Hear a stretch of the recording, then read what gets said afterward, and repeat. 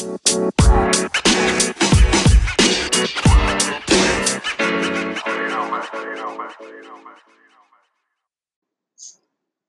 right, everyone. Welcome back to another episode of the Business Blast podcast. I'm your host, Tyler Wagner. Today, I have Mitch Lacsamana with us. He is a creative engineer enabling clients to define their brands and amass their followings through social media. He is also an entrepreneur, conference speaker, and live interviewer. So welcome to the show, man. Appreciate it, brother. Thanks for having me. Of course, man. Grateful to have you here. So, Mitch, the first question we ask on the show is, what is the best story from your life that has an underlying valuable message? The best story in my life. Okay. I would have to say that, it's not really so much a story as it is a mindset. And Tyler, again, I want to thank you for having me here. I really love what you're doing with this podcast. I love the whole process, getting it set up and everything. There's a lot that goes to the back end of everything that you do. Thank you. And from just a putting together process standpoint, I appreciate it. It's the little things that matter. If I have to choose one defining moment, I would just say that, what defines me today is an accumulation of all my experiences. I'm 25, but I wouldn't be here unless I lived 24, unless I did what I did at 23, and so forth. So I would say one of the most defining things I can remember was that when I was in the 6th grade, I was bullied on the bus. I remember being very, very terrified to actually go to school. I would cry at nights. My parents would be like, what is going on with this kid? And I felt like I didn't have a place. I didn't have a bearing. I couldn't find, I just was kind of a little bit lost in my direction, especially in 6th grade when, that was just like my world. And, my parents, my dad specifically being an engineer, he always taught us to, he always taught my brothers and I'm the eldest of 3, to think from a value position. Think about how you're going to bring the next person value, the person in front of you, the person beside you. How can you bring them value?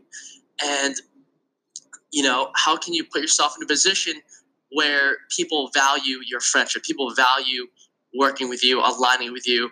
And I thought about this, because I didn't know what I was doing wrong back then. And so I remember there were 2 bullies specifically. Their names were Nick and James.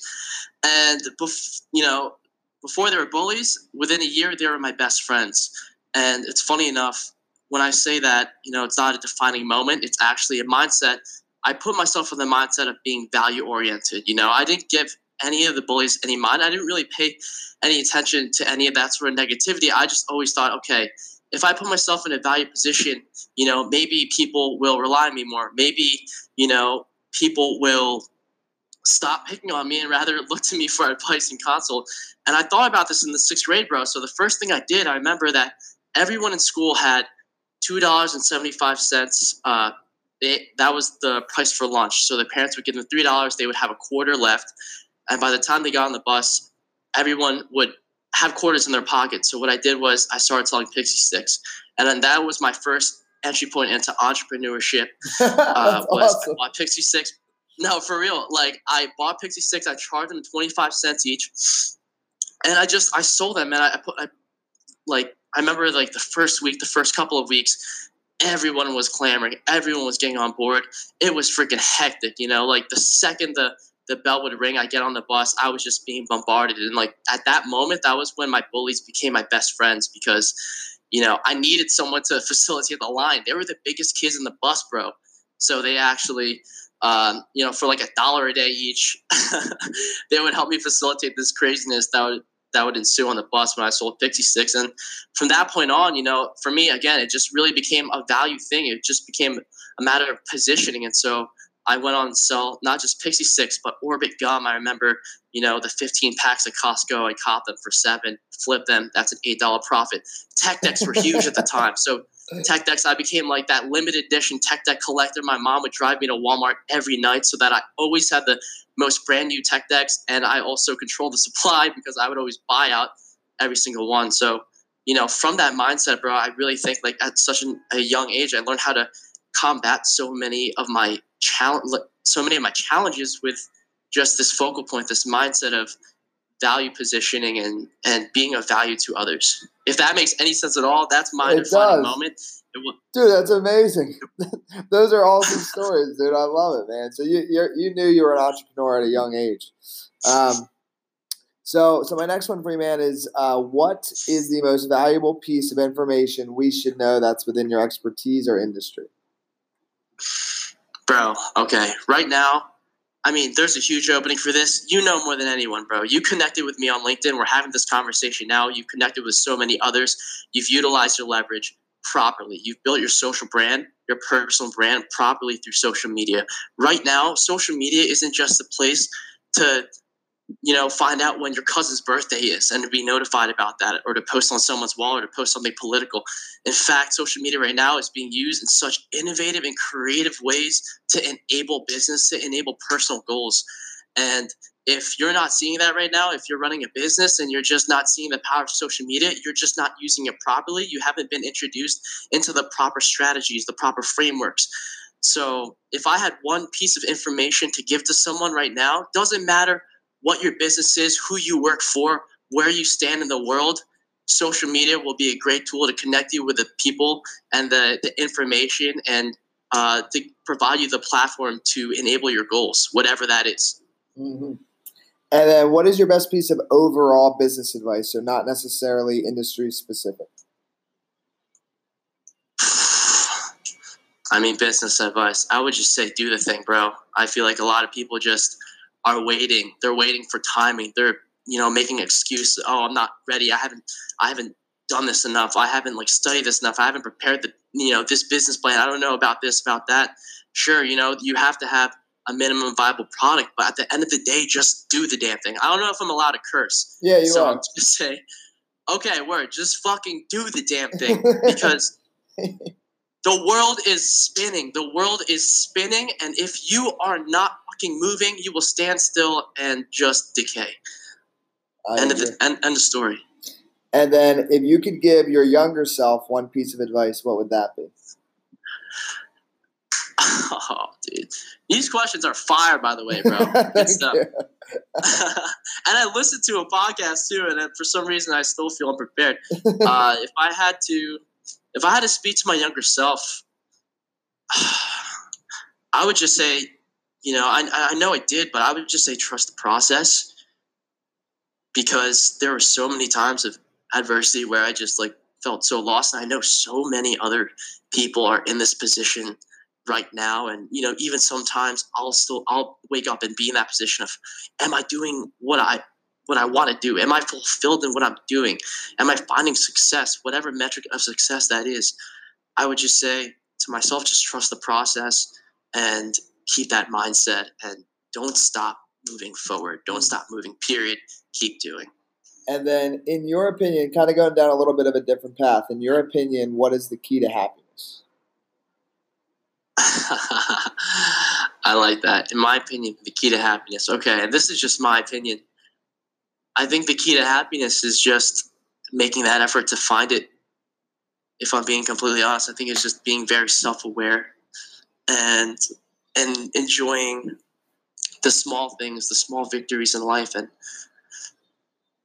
I feel like that's so many things. That's a loaded question, Tyler. I'm curious what you would say what the key to happiness is. Yeah. I know you've given a lot of these podcasts, but I would really like to know what you think it is. Yeah, for sure. Well, I can tell you, so I've almost done 1,000 of these interviews, so I can tell you what the majority of people say, and I tend to agree, and I'll add a little bit to it. So what a lot of people say is it has to do directly with the quality of your relationships, which I agree, but I will tell you that I think another aspect of it is doing what you love to do, which is obvious, but having what you love do be like your main revenue generator. So for me, I love doing the podcast. My other company, well, not really other company, they're all kind of intertwined, but it's called Authors Unite, where I help people publish and market books, and I love helping people do that. So my days are filled with what I actually love to do.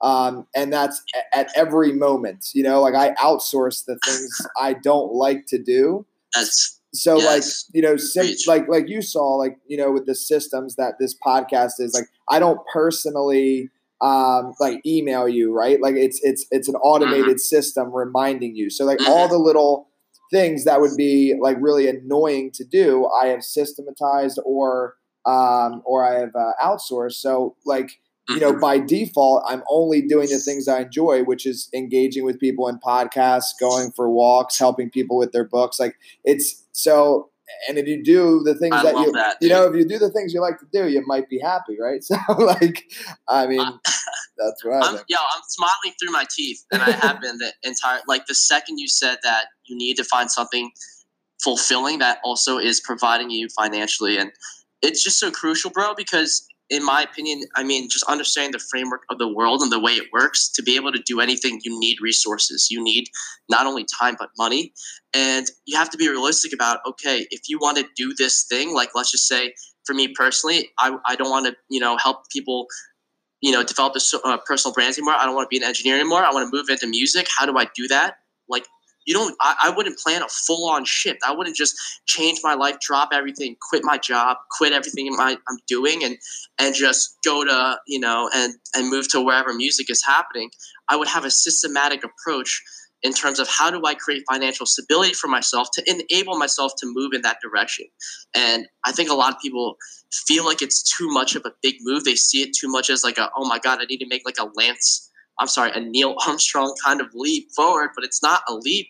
It's a series of incremental steps. And you have to be thinking from a financial standpoint of how you're going to enable yourself to find that place of fulfillment, to move in that space of fulfillment. Absolutely. If that makes any sense at all. No, it does, man. Well, I mean, dude, because I help people with books. I mean, it's just, that's what I do. So it's like easy to go back to that. I always tell people like the same kind of thinking to finish your book, because most people, why they never finish their book is because they only look at the big picture.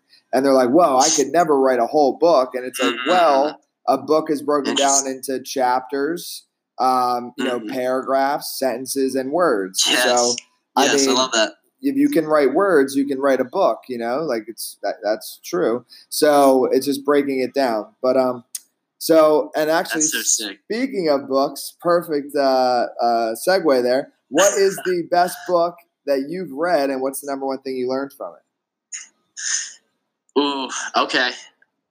I know a lot of people probably say this, but I think it was perfect timing when I read this book, because when I read it, it really was true, honest to God, the most revelatory thing to me at that moment in time. That was exactly what I needed to hear in order to move myself out of the rut in a proper direction. And that book was Think and Grow Rich by Napoleon Hill.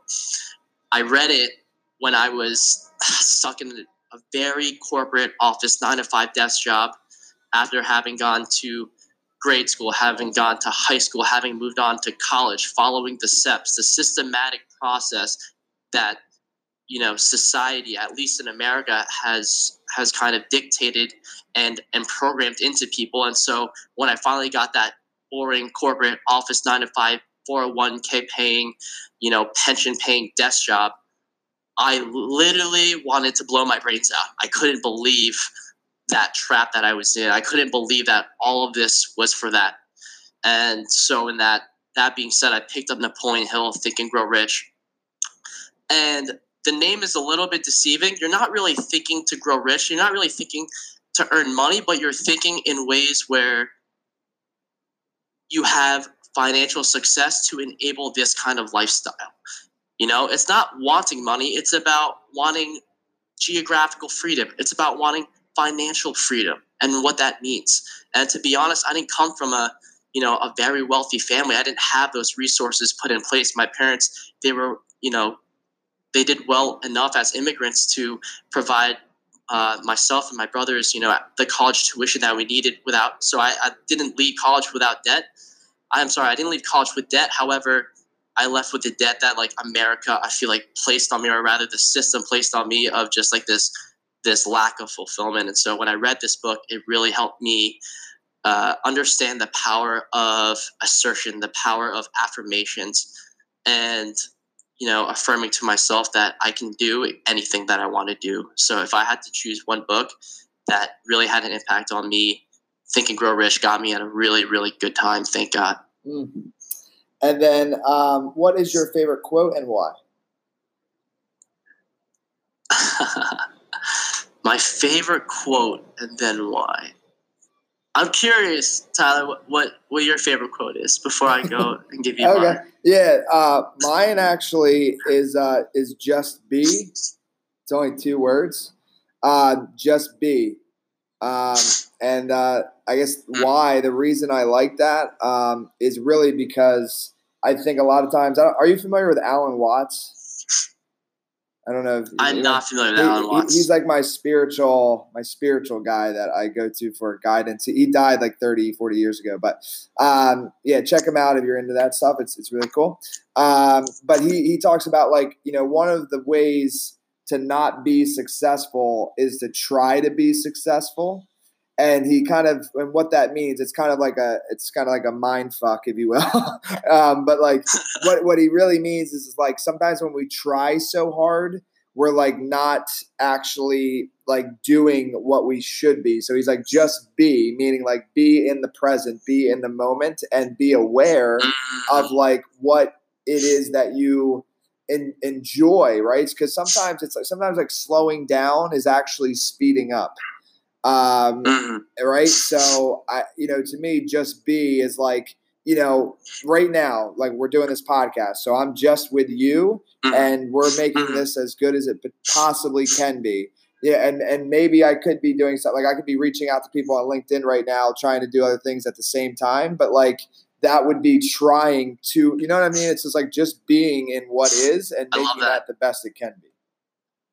Bro, that's like the book. I don't know if you've read Be Here Now. Have you read that? No, I haven't. Oh my God, you would definitely love that if you picked it up. It's really trippy. It's honestly it's this like introspective kind of narrative about the author. He discovers his third eye, and but he's like a PhD professor, and like back then in like Berkeley, all the professors were like doing acid, dropping LSD, and having these spiritual quests and stuff. So it's a really interesting book. It's called Be Here Now, and that's really just like the premise. It's just like be here. Yeah, it's awesome.